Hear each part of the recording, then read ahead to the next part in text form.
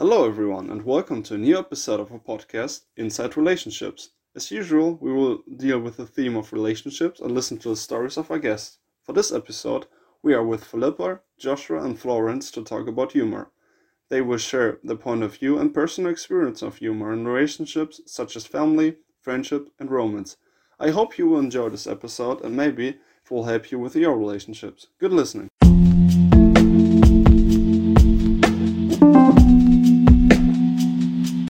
A study by Gollish from 2003 shows that family is the first exposure to communication. Children learn to be affectionate and humorous through family contact.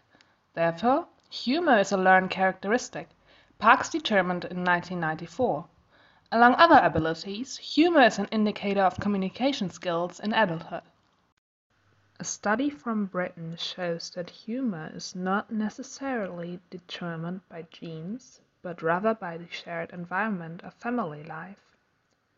Through the repeated exposure to parents, siblings, or other family members, a person's humor is shaped and determined. Said's study showed that twin pairs have huge similarities in their responses to jokes. Yet, identical twins with the exact same genes are not more likely to have a similar type of humor than non-identical twins. This is an indicator of the importance of upbringing and developing humor. Parents have an incredible influence on their child's sense of humor. Bringing positive humor, not sarcasm or put-downs, into the parent-child relationship results in positive influences on emotional and social well-being, as well as intellectual understanding. Families with close bonds to each other report a larger amount of humor among family members. My mom is a very good storyteller. She always uses different voices for different people in the stories. She does special effects with her voice and has a very dramatic but fun style of telling. I learned to tell stories like her, and I've been told that this skill is very entertaining. I always found it quite easy to connect with other people and to exchange different perspectives and ideas. My mom also used to give our pets a voice to make me understand them better. She made up stories about their days and pretended my dog or my cats would tell those tales to me personally. It shaped my understanding of other beings' perspectives, and I'm glad I got to learn something like that from my mom. Some of the best stories within my family come from shared family tales. There are countless stories of me overeating and ending up puking against some walls, like those of my grandparents or my aunt. These stories are brought up from time to time and end up enriching our family life and conversations. Yet other parts of my family, like my granny or my aunts, do not share the same kind of humor, so it's always a little bit difficult to connect to them. I don't see them as often as my mom or my dad, so there might be truth to the idea that humor is something you learn from your closest family. When raising a child, there is also caution needed what kind of humor is shared. Disparaging laughter may suggest to the child that pain is funny. For example, when a child falls down and gets hurt, they might jump up and pretend not to be hurt in order to be laughed at, which they understand as positive feedback. Teasing and ridicule can further hurt a child and can influence them in harmful ways, so it's best for the parents to educate their child about these kinds of humors to prevent pain and hurt. The age and temperament of a child has to be taken into account as well. Some children might not be able to understand laughter as it was intended, so they might get hurt and feel ashamed. Communication is key and helps the child to place the parent's action into the right place. Yet, as we get older, we spend more time with our friends. They influence us in many ways, so there is a chance that you might get closer to your friends' humor than to your family's.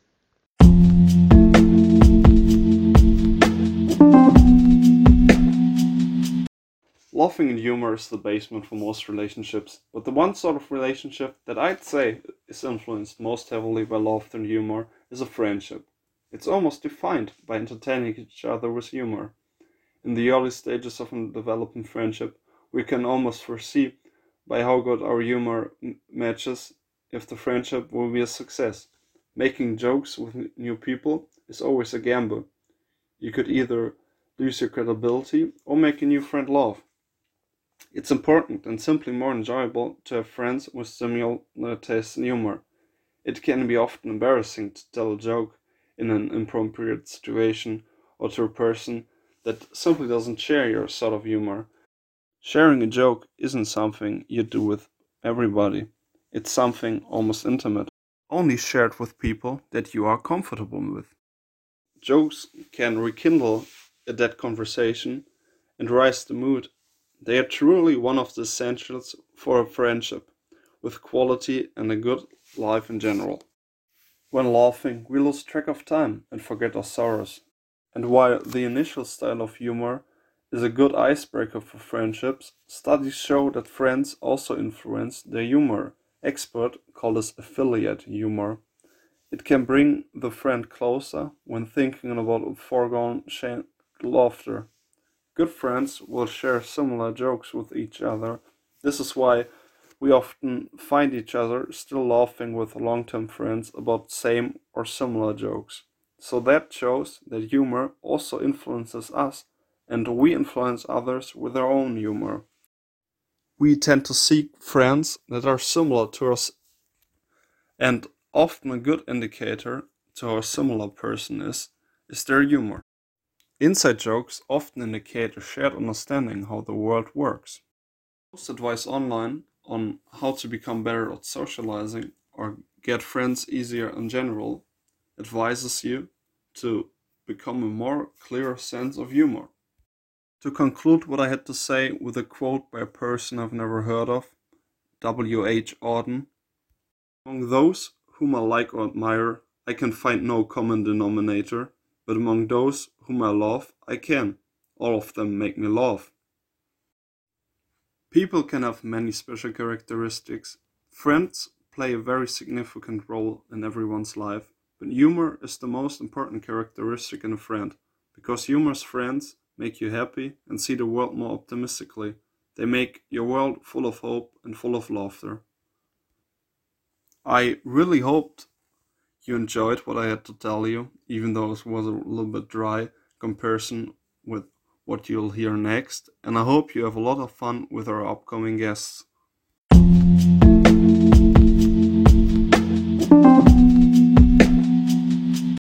Hey, let me tell you my personal point of view and experience of humor in a romantic relationship. So, I'm currently in a couple and I noticed that humor is something really important and really present between lovers. Just think about a simple question that people ask you when you say that you are in a couple. Why are you with your partner? Well, a lot of people will answer that it's because this person makes them laugh. They will also talk about the fact that they are nice, kind, pretty, several things and reasons. But a thing important and that will often pop up is laugh, which is kind of related with humor. Humor between lovers is something important and maybe a kind of glue between them that helps to be more connected and closer to each other. Actually, in my relationship, when, for example, I'm bothered by something, my boyfriend will always try to make me laugh by telling me a joke or doing something silly. I don't know, but it always works to change my thoughts. And after we discuss about what bothered me, etc., and that really helps me, and in the same case, our relationship. So yeah, for us, humor is important and helps our relationship. So that's why I'm really glad that my boyfriend makes me laugh. Another question that can pop up when you say that you are in a couple is, how do you know that you're in love? Well, a lot of people will tell you that they don't know, they feel it.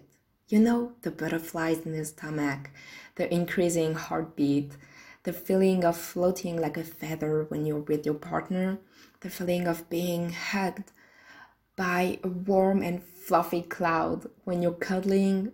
All these things are due to hormones. And when you're in love, you are full of feeling good hormones. Let's think about how to bring happiness in your life and your relationship. Well, an easy way to bring it is to make someone laugh or at least smile. Indeed, it will produce some feeling good hormones such as endorphins, and just add that to oxytocin, which is a loving hormone, and dopamine, a pleasure hormone, and you will definitely have a good combo in your brain and your romantic relationship. You know, sometimes we hear that love is a drug. Well, actually, it's true. When you are in love, you release a lot of intensive hormones, and you can be really addicted to these shots of happiness through, for example, humor, shots of love through attention, and shots of pleasure through, for example, sex. But you know, before being in a couple, well, you will have to find your partner. Nowadays, a lot of people find their partners thanks to app dating, for example. So, you know, you will have to seduce the person with whom you matched. And a way to do that will be by flirting. And let's be honest, humor can really help. I remember that I had. It was the first time we see each other after talking a lot by messages, and it was a little bit awkward. And the guy just told me a funny joke and I laughed. And just after he added femme qui rit à moitié dans ton lit. So a French phrase that we can translate by a woman who laughs is half in your bed. And well, I was surprised, obviously. But that made me laugh even more. And after that, the date was really nice and not awkward anymore. So, humor when you're flirting can be really useful, and who knows, maybe if the date is nice, you will see this person again and again and again, and finally create a romantic relationship.